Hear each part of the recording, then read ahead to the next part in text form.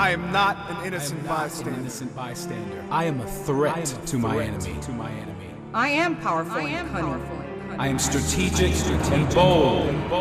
I will not sit idly by. I will take ground. I will advance. I will tear through my enemy. And my enemy will hate. I will not avoid the difficult fight. I will fight. I will be wounded. I will be targeted and I will bleed. I will not tire. My wounds will be healed. I will see tragedy. I will feel pain. But I will be restored. My feet will not stumble. My hands will hold fast. I will not be intimidated.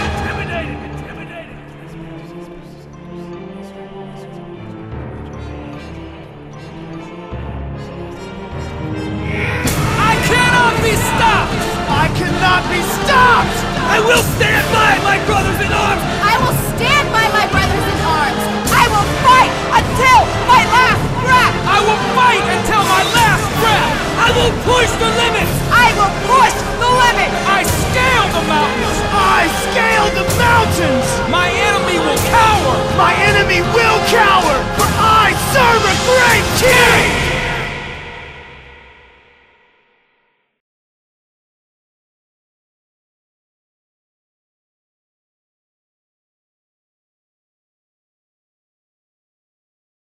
Hey, we are on page 45, chapter 4, and the title is The Deity of... Man, please calm down. The motivation is overwhelming tonight. The question there is, Tom, is Jesus Christ God? Yes, that's always a safe answer in Wednesday night Bible study. But here's what the author says at the top of page 45 on this topic. He says, now, if you were to ask this question on the streets of any major city, including, dare I say, Las Vegas, you would get quite an array of answers. Some would answer negatively, the code word for no, and explain that they think that he was simply a holy man. How many of you guys heard that? Right? If you guys were here for the first study that we've been working on for several weeks now on Sundays, did the Bible really come from God? We dealt with that, people's opinions and how they want to denigrate Jesus. They may say that his sayings are worth examining, but they're no more valuable than the sayings of other religious leaders like Buddha, Muhammad, or the Great Confused One. Remember that? We dealt with that before, okay? But then you might have some other people, many Jews or Muslims, who would go so far as to hold that he was a prophet who was sent by God. Now, if you were there for that study, we clearly saw, and Josh McDowell brings this out in his book, I believe, Verdict Demands, Evidence That Demands a Verdict, More Than a Carpenter, the smaller version. If you haven't got that, it's really good. But he talks about, he didn't leave us with that option. Either, as you read the account, logically, Jesus was some sort of a liar. No. Why? That's not right. Well, because logically, when you read the account, that's not consistent at all with the character that we see with Jesus, okay? So he's not a liar, okay, because he told the truth, even at the expense of his own life, okay? A liar would not do that. He's either some form of a lunatic, okay, is what we see. But again, that's not consistent with the character that we see with being a lunatic, because of course how he loved and took care of people and etc. whatever. Or the only other option is the third L, in that he was indeed who he said he was. He was Lord, and as we're going to see tonight, Lord God, okay? And this is important because as we saw last week, if you get wrong who God is, including the Trinity with the Father, the Son, and the Holy Spirit, you mess things up. Okay, and that's what happens with the cults, and they always veer off on that. And it's the same thing. This is where we left off last week. If you're here, when it comes to who is Jesus, he is fully God and fully man. He's one of the two. How can you explain that? I don't know, but that's what the Bible teaches. Okay, is what's going on there. How you can come up with analogies like we saw with the Trinity. Well, I can give you 1 times 1 times 1 equals 1, so 3 ones can still equal 1. And things of that nature, and how's Jesus fully God and fully man? That's what the Bible teaches, okay? The Bible also says that God is fully sovereign, yet man is fully responsible for his behavior. How does that work out? I don't know, but that's what the Bible teaches. We can come up with analogies and whatever. And again, you're thinking, well, then it can't be true if I can't understand it. Actually, think about that, because that actually is a logical, okay, absurdity, okay? Because if God, being the supreme being, who is omniscient, he knows all things, right? Then you and I who are, and he's infinite, you and I who are finite, and we don't know all things. How many guys can figure that out yet?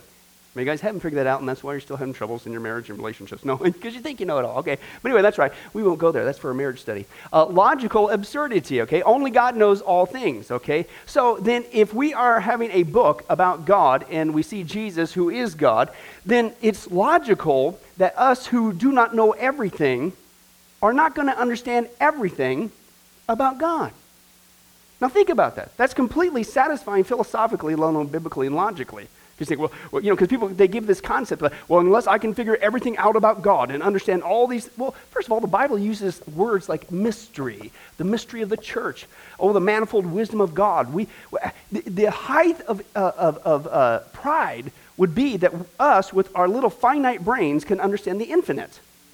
If we could, now listen, to follow the logic, if we could understand the infinite, all things, then that would make us God, right? So by nature, we're not God, and we are finite, not infinite, like God, and we don't know everything. Then it doesn't surprise us that once in a while you come across some things that is not a logical absurdity, it's logical. I expect to not understand everything from God. If I could understand everything about this so-called version of God or somebody's version of God, what kind of a God is that, right?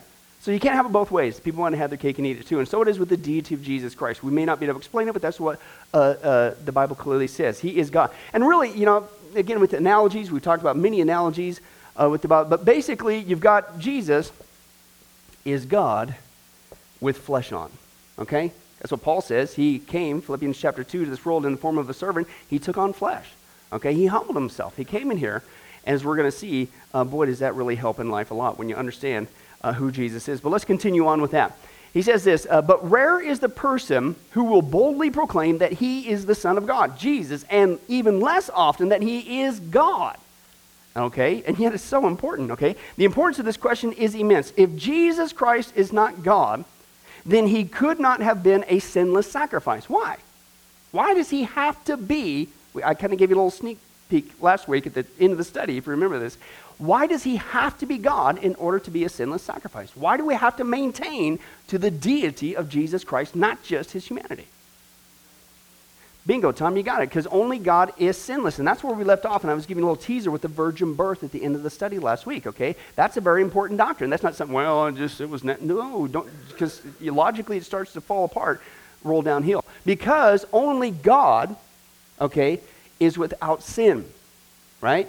If we're going to have a sacrifice in our place to satisfy an infinitely holy, righteous, and just God, he has to be perfect. But in order for it to be a perfect sacrifice, he has to be from outside the realm of man, right? Jesus had to be fully man because only man can die a physical death. Okay, yet Jesus had to be God because God is without sin. Okay? And you see what I'm saying? So he has to be both at the same time. You try to do what the cult's do and you messes it up. And then you start getting to a works-based salvation and things of that nature. He is fully God and he is fully man. And people almost always get the man part, okay? The humanity part, okay? But it's this deity issue that people just want to seem to scoff at and choke, and it's unfortunate, okay? Thus, if he was not God, his death on the cross was not sufficient to satisfy the righteous demands of the Father. If this is true, that if he wasn't God, we are hopelessly lost and eternally separated from God, okay? The code word for that is we're in a heapicus of trebicus, okay? In case you're wondering, right there, okay? On the other hand, if Jesus Christ is God, then his sacrifice for mankind is sufficient. And as we saw last week, that's why he rose again from the grave, because if he did have sin within him, it would not have been acceptable. Death would still have power over him, and he would have stayed there. But because he was without sin, death had no hold over him, and he raised again from the grave, okay? And then he says this, and he says this way, and that's why Jesus is his sacrifice is sufficient to satisfy the righteous demands of God. He is then, as he stated, the way, the truth, and the life, and the only way to a personal relationship with the Father through him is the only way to escape, listen, fiery torment of an eternal hell and inherit the eternal bliss of heaven. But as we all know, there is no such place as hell. That was there, just put in there by man, inserted in the Bible, unfortunately, with some conspiracy theory, okay, just to manipulate us and make us do what those people from the pulpit say to do. How many of you guys heard that one? Okay, it's all over the place. Okay, so they not only denigrate Jesus, they don't deny his deity, which messes up the whole salvation part, okay, And but they also want to say that he didn't believe in hell. It's like, and I always ask people this question when they start going down a works-based aspect. Then go back to the cross. Why the cross? Ask yourself 9 times out of 10. All you got to do is ask yourself why the cross, and to get you right back on track. Okay. If there is no hell, why the cross? If we're all going to heaven, why the cross? If we could earn our way to heaven and we didn't need a sinless sacrifice, God putting flesh on, coming here to die, a sinless sacrifice, why the cross? If we had something to do with it or something we had to do to not just get it or earn it or maintain it, why the cross? Why did Jesus have to die? Right? Why didn't he just get beat up pretty bad? And then we'll take it on from there. Right? You mess with the Trinity, you mess with who God is, the Holy Spirit is, who Jesus is, and its humanity and deity, it messes everything up. And that's why we're in these studies today. Why the cross, okay? He believed in hell. Let me give you a couple examples. Matthew chapter 5, verse 22, Jesus said, "But I tell you, anybody who's angry with his brother will be subject to judgment. Again, anyone who says to his brother, Raka, is answered to the Sanhedrin. But anyone who says, you fool, will be in danger of the fire of, guess what? Hell." That's from Jesus. Jesus says in Matthew 5, if your right eye causes you to sin, gouge it out and throw it away. It's better for you to lose one part of your body than for your whole body to be thrown into hell. Okay, Mark 9, he says, if your hand causes you to sin, if your foot causes you to sin, it's better for you to enter crippled than to have 2 feet or to have 2 hands than to go into hell. Okay, Matthew 10:28, Jesus says, do not be afraid of those who kill the body, but cannot kill the soul. Rather, be afraid. Wait a second, I thought we're not supposed to be afraid of God. Rather, be afraid of the one who can destroy both soul and body in hell. Jesus said that. Now, as you and I saw, that fear isn't bad. How many guys would say it's probably a good thing to fear fire? How many guys, that's a good fear, right? How many guys would say it's a good thing to fear a giant spider on your head? Right? I fear those things. I don't care what size they are, right? Okay, but that's good. Okay, how many guys, it's a fear if an elephant was charging at you, right? How many guys, last week, I tell you, Tuesday, I was leaving my office. No, I'm just kidding. Okay, but that's a good fear, okay? And again, I'll give you the classic, easy one. You guys should know this. How many guys would say it's a good fear to have of chicken? Okay, all right. Yeah, thank you. You got the point, finally. Okay, but not all fear is bad, okay? How many guys were afraid when Dad gave you the look when you did something wrong? And the look was the last step before you do it again. Okay, you're going to get it, right? And that look instilled fear. Is that bad? Right? It was bad when you ignored that warning sign, and it's the same. Not all fear is bad, okay? People say, well, God, you should never fear God. No, when it comes to after being born again, okay, we're not afraid of losing our salvation or going to hell because that's been satisfied, praise God. It's more of a relational fear that we're going to get a spanky-wanky. We're going to get a discipline, right? Nobody likes discipline. Hebrews 12 talks about. Okay, but if you're not saved, you should be afraid of going straight to hell. You should be afraid, very afraid of going to hell. Slap a bunch of spiders on your head, that's nothing compared, okay, of going for all eternity into hell, okay? Why the cross? Because Jesus died to take the wrath of God so we can escape from going to hell. That's good stuff. He says, Matthew 23, woe to you, teachers of the law, you Pharisees, you hypocrites, you travel over land and sea to win a single convert, and when he becomes one, you make him twice as much the son of hell as you are. Matthew 23:33, you snakes, you brood of vipers, how will you escape from being condemned to hell? Luke 12:5, but I'll show you whom you should fear. Fear him, after killing the body, has the power to throw you into hell. Yes, I tell you, fear him. Second time he says that.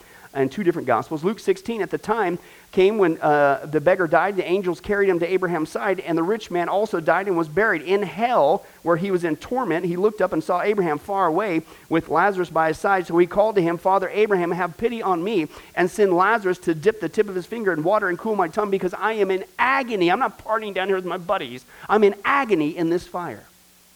Jesus clearly believed in hell. Now, the Bible says that God, of course, is not just, he is love. And the Bible says that originally hell was created for the devil and his demons, not for mankind, but because man sinned and joined in the rebellion, that's where you're going. But because God loves us, guess what he did? God the Son, Jesus, God, came to this world to take on flesh so he could die the perfect sacrifice on the cross so we could be rescued from that place. You see that? You keep it all together, it's perfectly fine. Just stick to the deity and humanity of Christ. Now, let's put it to the test. Is Christ eternal? Yes, good answer. That's right. There's several questions we can ask. And this is important, whether Jesus is God. Why? Because if he is eternal, then he is God. Okay, why? Because only God is eternal. Now, philosophically, that's what's called of God's character. By definition of a supreme being, just philosophically, is one who is omnipotent. He's all-powerful, all-knowing, everywhere present. And he's self-existent, meaning he doesn't have a cause for his existence. Well, why is that important? Because if God was dependent on something or someone for his cause, then he wouldn't be supreme, would he? He'd be dependent on somebody. So God, by definition, whether you want to believe in the biblical one and only God, okay, is the one who is self-existent. Okay, so if you're self-existent, then that means you're outside the realm of time and you are eternal. So a basic attribute of deity, of supreme beingness, if you will, if that's even a word, is you have to be self-existent. You have to be eternal. And so that's what we see with Jesus. First, we're going to turn to that question. If Christ is not eternal, he cannot be God. At the same time, if Christ is eternal, that's your first blank, he has to be God because God is eternal. Okay, so what's the Bible say? Well, John 1:1 there says, in the beginning was the Word. In the context, of course, as we saw last time, was speaking of Jesus. The Word was with God, and the Word was God. Okay, is what the Scripture says. Now, there's a really cool Greek word that's going on here. And it's this. The Word was, in that verse there, okay, in the beginning was the Word, is the Greek word hin. Now, I know what you're thinking. You're thinking that has to do with chicken, and it doesn't. Just get that out of your brain. Okay, it's just a Greek word. Okay, it's in perfect tense, and it stresses continual, is your blank there.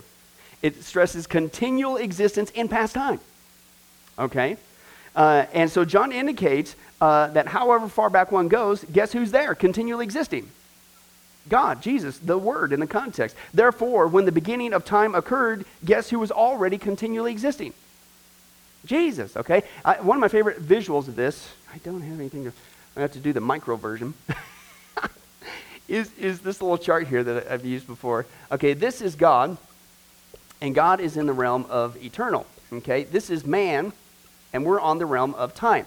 Now, time has a beginning, and time has an end. Okay, but God is eternal. That's why aligned by represented by the line that has two arrows on it, there's no beginning, there's no end. Okay, but there was a beginning point of creation, Genesis 1:1, in the beginning God, in the beginning time, God created, okay, what? The heavens, space, and matter. Time, space, matter. That's our continuum right there in the very first verse, very first page of the Bible. Tells us about, in the beginning there was time. Believe it or not, there was a time when there was no time. But there's always been eternity because God is self-existent. Okay, now, there's going to be an end of time. We see that in the book of Revelation at the end. After the great white throne judgment, after the millennium, okay, then there's what's called the eternal state, okay, with the new heavens and the new earth. Okay, so there's going to be an end of time, if you will. It's just going to be the eternal state. Now, you and I are born at a certain time. We die at a certain time. We are on the realm of time. Now, when you look at it from God's perspective, it's really cool because God can see the beginning and the end all at the same time. He could look at any realm of time in man's history, past, present, or future. We're linear. He's not. He's above and beyond it all. As if he's reading through the pages in a book. And then you look at Jesus, and he's the Alpha, and he's the Omega. He's the beginning, he's the end. He is God, he's eternal. He could see it all. And if Jesus sees it all, okay, no wonder the Bible says that, hey, God already knows what you are going to ask before you even ask. Why? Because he's above and beyond it. He knows it. He knows, the Bible says we're born on time, we're going to die on time. Job 14:5. God has determined the length of our lives. We're not given a minute longer. He sees it all. And listen, if God can see your tomorrow, no wonder he says, don't worry about tomorrow. And if God's in our today, and he says, just seek me first, my kingdom and my righteousness, don't worry about what you're going to eat, what you're going to drink, what you're going to wear. He says, don't worry about tomorrow. Why? Because he's already there. He's already got it mapped out for you. And if he's promised all things are working together for good, then that doesn't mean just today's events. It means tomorrow's and however tomorrow's you have. Right? Absolutely awesome. But that's who we see of Jesus. He is eternal. Next page, John 8:48-59. Jesus was talking with the Jews who despised him. Okay, and they tested and accusing him and trying to get him to incriminate himself. And here's what the text says. Your father Abraham rejoiced to see my day, and he saw it and he was glad. Now the Jews therefore said to him, you are not yet 50 years old, and you've seen Abraham?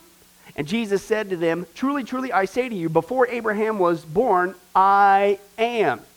Okay, now that, if you know, and the Jewish people know, because look at their next reaction. Therefore, they picked up stones to throw at him because they were trying to start a baseball game.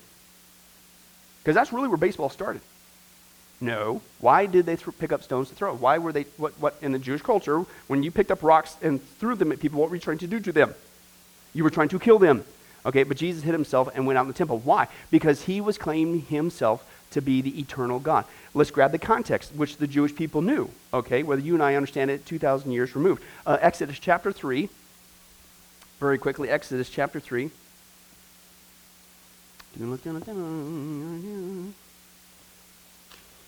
Exodus chapter 3, verses 13 to 14. Of course, this is the account where Moses, God calls him out. Okay, and this is always encouraging. Moses was 80 years old when God called him into major mega ministry. Isn't that cool? Huh? That's right. All right, how many guys are glad to turn 80? Because that's when you're going to get cut loose in some serious ministry, something to look forward to. Hey, it's what happened there, right here, the Bible. Okay, and how could that happen? Hey, God, what did Moses, he said, I can't do this, God. I don't have the ability. Hey, I don't care where you're at physically. God can supernaturally empower you to do what he says to do and he's called you to do, no matter what, for how long, no matter what your body's doing. He can kick you in the gear. Isn't that exciting? Okay, stalled enough time. Let's take a look. Verses 13 through 14.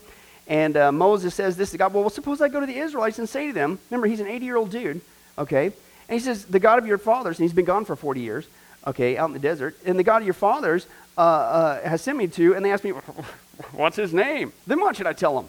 And God said to Moses, I am who I am. This is what you to say to the Israelites, I am has sent me to you. So clearly that phrase, and of course we know that because the Jewish people knew that because they're trying to kill him for it, but Jesus said, I am. And of course they understood what that meant because they said, excuse me, you're claiming to be eternal now? You're not even 50 years old, dude, and you're saying you saw Abraham? How could you see Abraham? Because he's God. He can see any realm of time all at the same time. This is what's wild. If you put Jesus, I remember one guy doing this analogy. Okay, take it for what it is. He says, Jesus being fully God, and he's eternal, and he can see the past, present, future all at the same time. When he is as God on the cross and his humanity is dying a physical death, okay, what was going through his mind? Because the Bible says he who knew no sin took on sin, became sin for us, right? That's the sin of everybody in the whole world who would ever get saved, right? And so that means all the sin, not just right then and there and the people in front of him and his disciples, that's you and I 2,000 years later and every person who's ever gotten saved and just all being placed upon Jesus at the cross, and he could see it all at the same time, and then being God with that eyesight, he can see on the cross, he could see you and me now, the day we got saved, right now, tonight. He could see it all. Every sin, like a giant sponge, was absorbed into him. All past, present, future, as God on the cross. Isn't that wild, what he did? Only God could do that. And that's who Jesus is. He is fully God. The Jews realized full well what Jesus was claiming, as evidenced by the reaction of picking up stones. Christ making the statement, before Abraham was, I am, was making a claim to eternality. Here's your blank there. Eternality and thus deity. I am is a reference to Exodus 3:14. We just saw that. The Jews saw this as Christ making a claim to deity. Is your next blank there.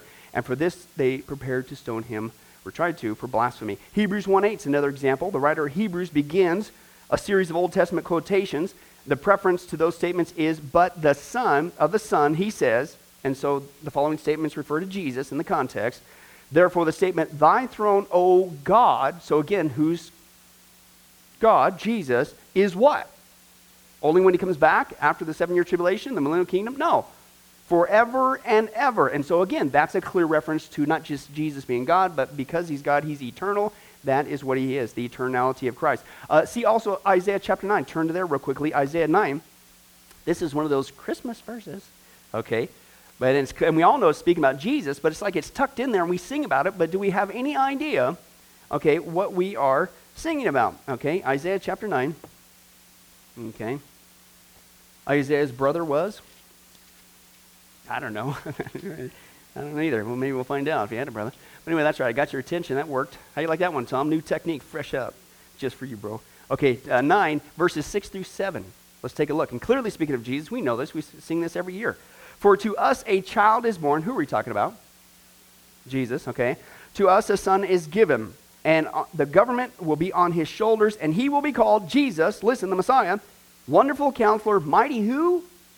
God, but keep reading. Everlasting Father. Okay, his eternality. Prince of peace, and of the increase of his government and peace, there will be what? No end. He is God. He is eternal. Why is that important? Because God, by definition, is eternal. He's self-existent, and those are applied to Jesus, so guess what? That makes Jesus. He is God. Okay, now, does Jesus possess the attributes of God? Yes, he does, and we saw that again on our first study on how do we know the Bible came from God, but let's take a look at that. His eternality, obviously, as we just saw, proves he's God. Only God has always existed. He's always existed. He's the creator who himself is uncreated. Okay, otherwise, again, he'd be dependent on some outside source, which would make him not supreme, and so by definition, he could not be God. But if Christ is God, he should also exhibit all the attributes, is your blank there, all the attributes of God. Okay, let's take a look at that. The Bible says that Jesus has and is life, right? Who's the author of life?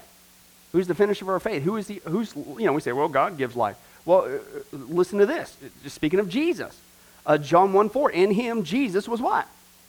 Life. Okay, and the life was the light of man. Self-existence, John chapter 5. For just as the Father has life in himself, even so he gave the Son also to have life in himself. Again, you see Jesus, you see God, okay? And immutability, that's a fancy living word. You won't get that on the back of our granola bar, I tell you what. It means unchangeable, Tom. Thanks for asking. Hebrews 13:8, Jesus Christ is the same yesterday and today, and yes, in case you're doubting, forever. Okay, once again, forever, eternality. Okay, and isn't that a comfort to know? Isn't it wild that we put all of our, you talk about the ultimate security, right? It seems like this world wants to get all of our securities in what? And a good bill of health, or lots of finances, or a secure job, or this, or relationships, or all this stuff. And all those things come and all those things go, don't they, this side of heaven? But when you got your hope, when you got your security in Jesus Christ, he's the same yesterday, today, and forever. And if he said a promise, and if he made a promise to you and I yesterday, 2,000 years ago, praise God, it's good today, and it will always be good forever. That's where our security needs to lie. Okay, as well as he's also in the Bible, truth itself. Okay, he is love. Okay, holiness, eternality, omnipresence. He's everywhere, all present. Matthew 28, the Great Commission. And lo, I'll be with you always. Okay, is what he says there. Omniscient, he knows all things, and omnipotent. And omniscience, we've seen passages last week when he even knew what people were thinking. He knew what were in their hearts. Only God could do that. How many guys know of many people today that are still alive because you don't know what they're thinking? That's right. It's called the key to a successful marriage. No, you probably don't want to know what you're thinking at times, but praise God, we're not God. Okay, but Jesus does, as we saw last week, and he still loves us. Isn't that awesome? Oh, why the cross? Because, man, we need a lot of forgiveness, don't we? Right? Okay, and he's omnipotent. He's all-powerful. Man, aren't you glad to know that Jesus can only do about 10 things? There's so many things. He's so inept. He just can't handle it. And just we got to do it all of ourselves and struggle in our strength and our own power and self-help conferences. No, he can do it all, man. He's all powerful. Okay? Jesus is God. These verses show that Jesus Christ possesses the very attributes of God, therefore logically. That's right. Even without eating soup tonight. And I figured this out, Christ is God. Okay, right? Because we see that he doesn't just make the claim, but he shows it with his eternality, and he shows it with having the very attributes of God. Okay, now here's another one. Again, we saw this on the study. The first one, did the Bible really come from God? Was Jesus the creator? Well, why is that important? Because who created all things? God. Okay, in the beginning, Genesis 1:1, God, is your blank there, God created the heavens and the earth, right? Now, according to this verse, God is the creator of all things. How many guys figured that out tonight without any help? You guys are sharp, okay? But in the New Testament, we make this startling discovery, and this is the verse we saw before, Colossians 1. For by him, and speaking of Jesus, all things were what? Created. And in case you doubt, both in the heavens and on the earth, and visible and invisible, whether thrones or dominions or rulers or authorities, all things have been created by him, Jesus, and for who? Jesus. That's why, guys, before you got saved, you had that goofy hole in your heart. You ever do that? And if you're anything like me, you tried all kinds of things that were square pegs, okay, that never fit in the heart. You tried the pleasure, you tried the drugs, you tried the education, you tried the relationship, you tried money, you tried materialism, you tried all those things, and it just didn't satisfy, did it? But the moment that you entered into a relationship with God through Jesus Christ, all of a sudden, hey, something finally fit. Why? Because you and I were created by him for him. We don't enjoy the for him until we have a relationship with him. Why the cross? That's why. He brought us back into that relationship, and now that hole is filled. That's awesome. Okay, let's continue on. This passage in Paul's letter to the Colossians reveals that it was the Father's beloved Son who created, is your blank there, who created the heavens and earth as well as the angelic host. Okay? Not only did he create them, but they were created for him, is your blank there. Okay? That he is the creator is again confirmed by the Apostle John in John 1:3. There he states, all things came into being by him, Jesus, and apart from him, nothing came into being that has come into being. How can you get more clear than that? Okay? And by the way, I'll say this, even after we get saved, and sometimes we don't feel satisfied, I call it being a restless Christian. Okay? Even though if you got Jesus, you got everything. Okay? You got the hole that's filled, you're complete. And that's what the Bible says. Our completeness is found in Christ, is what the scripture says. We're complete. Right? But what's the world do the moment that you get saved? They continue doing that same thing. No, you can find your completeness in something else other than Jesus. Don't seek him. Don't seek that intimacy with him. Don't come to studies. Don't come to services. Don't read your Bible. Don't pray. Don't witness. Don't do all that stuff that just enables you to enjoy that completeness in him.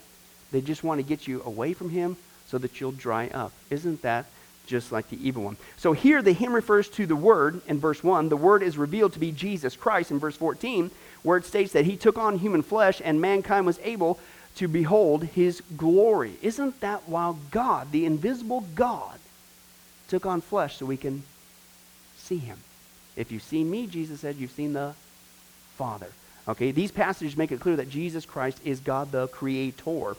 Is your blank there? All right, well, how about his titles? We've seen that he possesses the attributes of God. He's eternal. He's the Creator. How about his titles? Yes, he does. Okay, there's many texts in the New Testament there in which Jesus is directly called God, and these can especially be seen if you know the Koine Greek. Koine, the Bible was written in the Old Testament Hebrew almost completely, except for a portion in Aramaic. Okay, and then the New Testament, of course, was written in what was called Greek or Koine Greek. Koine meaning common. It's where we get our word communion. Koine, okay, is what it means. And when we celebrate communion, we celebrate what we have in common, and what makes us one is the body of Christ. That we have in common the blood and the body of Jesus Christ has made us one in him, whether a slave nor free or Jew nor male, etc., etc. Okay, or Jew or Greek, male or female. Okay, so here's what he says. Listen, this is cool. Paul says this to Titus on the island of Crete, and he says this. He says, looking for the blessed hope and appearing of the glory of, now the word there of, okay, is the Greek word to, okay, and then it's our great God and that's your conjunction. Oh, you guys know that song's coming. Conjunction, junction, what's your function?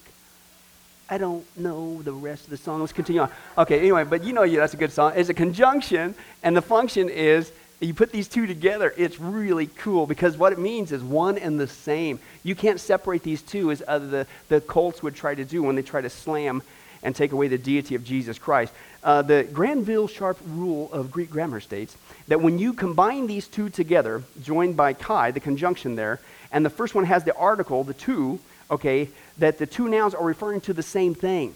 You can't split them in there. Okay, when he says to the glory of our great God and Savior Jesus Christ, he's not talking to the glory of God, and you can, oh, well, that's referring to the Father, and then that's just referring to Jesus. No. You just broke basic Greek grammar rules. It's specifically put there, everything, every jot, every tittle of Scripture, including the Greek, okay, is there inspired by the Holy Spirit on purpose. And it literally means one and the same thing. Hence, the great God, is your blank there, and Savior both refer to Christ Jesus, right? So when it says they're our great God, you might as well just say this: appearing of the glory of our great God Jesus and Savior Christ Jesus. That's literally what it's saying there. And that's just one example. We see another one in 2 Peter on the next page, 48. Simon Peter, a bondservant and apostle of Christ Jesus, to those who have received a faith of the same kind of ours by the righteousness of to our God, Kai, and Savior, Jesus Christ. And so again, he's directly referred to as God. You can't separate the two. So let's translate it correctly. By the righteousness of God, our God Jesus, and our Savior Jesus. That's literally what it's saying. One and the same. Okay, very, very explicit and clear in the scripture. But you don't need to know, that's right, what was that? Let's all memorize this Granville Sharp rule of Greek grammar. Okay, in case you didn't read that on the back of your granola bar either. Okay, it's time to get a new one. You know what I'm saying? But anyway, hey, maybe that's the inspiration. We can come up with our own granola bars here at Sunrise that actually has a practical biblical information on the back. Hey, they laughed at the guy with the pet rock. Whatever, we got to finish this chapter. We also have direct references to, as we saw last week if you were here, Thomas' mission in John 20:28, when after seeing Christ's nail-pierced hands and spear-pierced side, he proclaimed, "My Lord and my God," is your blank there. So again, you don't need to know the Greek grammar rules. Okay, it's good to know because the skeptics will want to splice those two and you can't. Okay, you're being the one who's being dishonest. Okay, but you don't even have to do that. The scripture clearly says Jesus is God. The title Son of God, son's your next blank there, also indicates God. Okay, not just his title, it means God. Jesus claimed that the Son of God, to be the Son of God on a number of occasions. This name for Christ is frequently misunderstood, and sometimes some suggest it means that the Son is inferior. Well, he's just the Son of God. Okay, not just. You need to understand what that title meant. The Jews knew, just like when he said, "I am," and excuse me, you're claiming to be God who is eternal, and you're not even 50 years old, and you said you saw Abraham. What? Okay. And so when he's saying Son of God, you and I may not understand it, but they knew. That's a significant title speaking of deity. Okay, and that's what it says there. The Jews understood the claim that he was making when he called himself the Son of God. They knew he was making himself to be equal with God. Okay, so his titles speak of that. The fact that he is the creator speak of that. The fact that his eternality speaks of that. The attributes of God, he has them all, speaks of his deity. But let's take a look at some final proofs tonight, Jenna. Okay, as a few last proofs can be pointed out to show that Jesus Christ is God, full deity. The first is that he had authority to forgive sins. The authority to forgive sins, okay? And in Mark 2, Christ was at Capernaum at his home. Many, many people came to him to hear him teach. 4 men brought in a paralytic on a pallet to Jesus, but there were so many people around the house, they couldn't get in the door. So they climbed up on the roof and removed some tiles. They let him down on the pallet into the house. And Jesus, seeing their faith, said to the paralytic, "My son, your sins are forgiven." Right? Why would he say that? Why didn't he just say, like we have recorded other times, okay, pick up your mat and walk?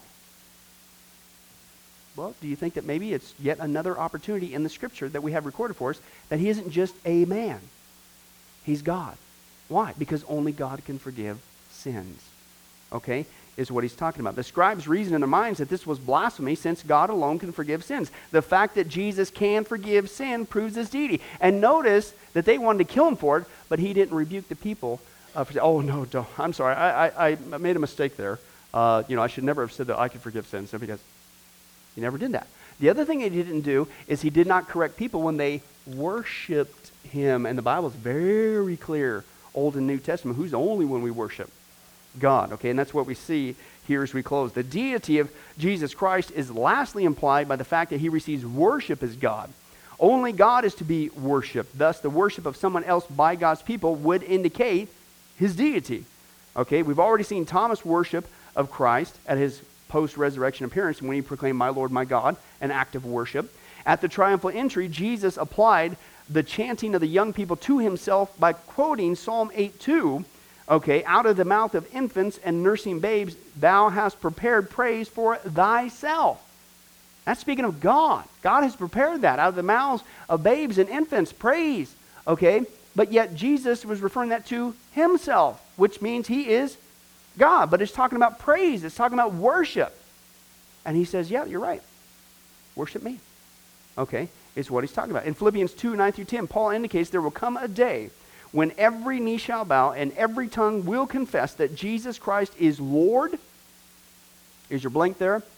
Thus Jesus Christ was, is, and will be worshipped. Is your final blank there? Shall be worshipped as God. Isn't that a wonderful truth?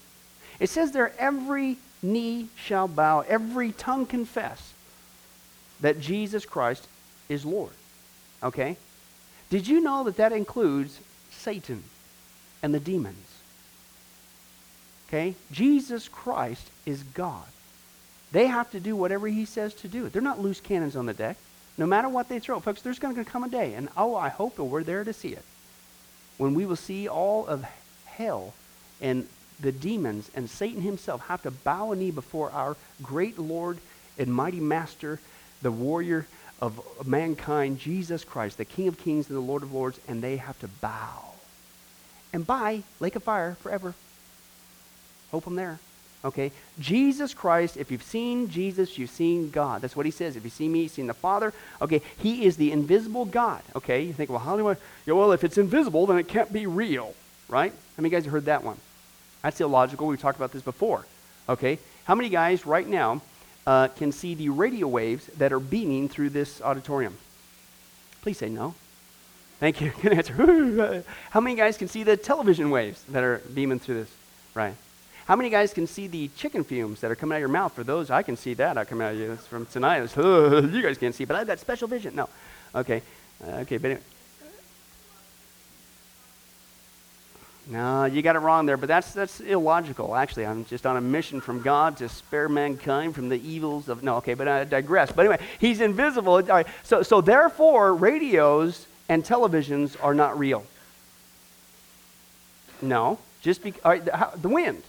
And he gives this example, doesn't he? He says the wind blows wherever it pleases. You don't see it, right? And so it is with God. Okay, I don't see the wind. I see the effects of wind. I don't see the radio waves, and I don't see the television waves, but if I have a proper receiver, I can pick them up. But just because I can't see something doesn't mean that it's not real. The scripture is clear that God is invisible, but get this, God came to the realm of mankind here, took on flesh, Philippians 2, and for a moment in time, and he's coming back, we get to see him again in the flesh. Okay? That for a time, the apostles got to see the invisible Almighty God literally walking around. Absolutely amazing. And this is important. Okay, let me share with this story and we'll close. A little girl was afraid of the dark, and every night on cue, and despite what her parents did to prevent it, she would come into her parents' room and climb in bed with them. That has never happened to any one of us parents here tonight, right? Yes, we're still dealing with it. Happened last night. Okay, patiently, I'll wake up one of these days. Patiently and persistently, the mother would pick up this little girl and carry her back to the room, usually saying something like this: honey, there's nothing to be afraid of. God will watch over you. Right? He's with us wherever we go. Night after night, after night, this happened. And then one night, the little girl came in and climbed in bed with her parents, yet again says, I'm scared. I want to be with you. So the mother picked her up again and took her back to her own room, and saying what she always said, she says, honey, there's nothing to be afraid. God will take care of you. He's with us wherever we go. And this time the little girl responded, Mom, sometimes I just need somebody with skin on. That was actually supposed to be in a Reader's Digest, so I don't know if that's a true story or not. It could be. Okay, but isn't that true? You know, sometimes we sit there and we know that God is real as Christians. We know that he exists, but then sometimes life gets the best of us. We get scared of our circumstances. We get scared of the darkness. We get scared of something. Okay, and then sometimes we just act like maybe God's on the backside of Pluto. What's going on? And we don't take him in his word when he says all things work together for good. I know about you, but listen, God is with us wherever we go. All right? He does have skin on. His name is Jesus. And the place that you find out that wonderful truth is right here in the Bible. He is fully man and he is fully God. There's nothing to be worried about, not even the dark, not even your dark circumstances. You just need to trust God, who at one realm of time came, put skin on, and he's coming back soon. Okay, and we get to see him with the skin back on. Okay, and what a day that's going to be. When you understand who he is God. He's with us wherever we go. We don't have to be afraid of anything. And that's why he says, don't worry about tomorrow. I'm already there. Okay? You just seek me first, my kingdom, my righteousness, and all these things will be added unto you. Amen? Let's pray. Well, hi, this is Pastor Billy Crone of Sunrise Baptist Church, and I hope you enjoyed today's study. But before you go, let me ask you one final question. Are you sure that if you were to die today, that you go to heaven and not hell? Before you answer that, let me share a couple things with you. Did you know that the Bible says that God is holy and that we are not? And the Bible also says that the wages of our sin or our unholiness is death. In other words, when we die, and it's coming for each one of us, we're all marching towards the grave at different speeds, but it's going to happen. The Bible says, therefore, since the wages of our sin is death, we deserve to die and go straight to hell and not to heaven. And that's bad enough, but to make matters worse, we don't want to admit this. God already knows. He knows all of our behavior, everything, our thoughts, what we've done, what even we're going to do. He knows it all. He's gone. Even though he already knows this, we don't want to admit this. And so, out of love and mercy, God gave us something called his law, or the 10 Commandments. It's kind of like his x-ray into our heart to show us what he already knows, that he is holy and that we are not. And it's this unholiness or sin that separates us from him. Let's take a look at God's x-ray, if you will, his divine law, to show us what he already knows. The 10 Commandments, the 9th one says this: you shall not bear false witness. Okay? That's called lying. Okay? And if you've ever told a lie once, which we all have, myself included, the Bible says that makes you a liar. Okay? Another commandment says, you shall not steal. Okay? And you might think, well, that's something that everybody does. Well, it doesn't make it right, and it demonstrates what God is trying to show us, that we all have sin, and it's separating us from him. Even if you took a pencil in the 3rd grade from somebody, if you did it without permission, that's stealing. And so now you've become a thief. The Bible says that you shall not use the Lord's name in vain. And how interesting it is and unfortunate that the only name under heaven by which men might be saved, the name Jesus Christ, has now become a common cuss word. The Bible says that God is so holy that even his name is holy. If you've taken the Lord's name in vain and used it as a cuss word or even flippantly, the Bible calls that the sin of blasphemy. And so now you become a blasphemer. The Bible says you shall not commit adultery.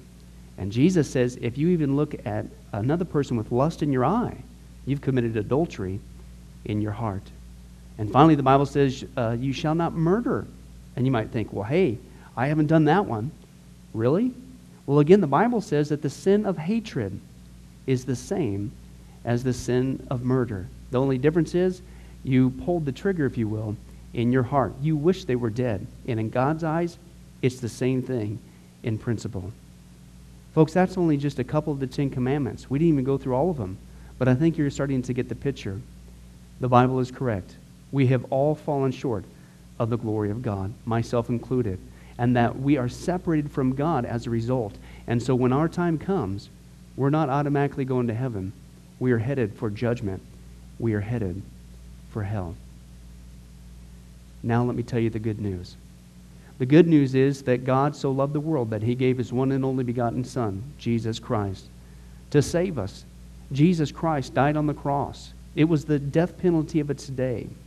He paid in full the price for our sins to be forgiven. Let me give you an analogy.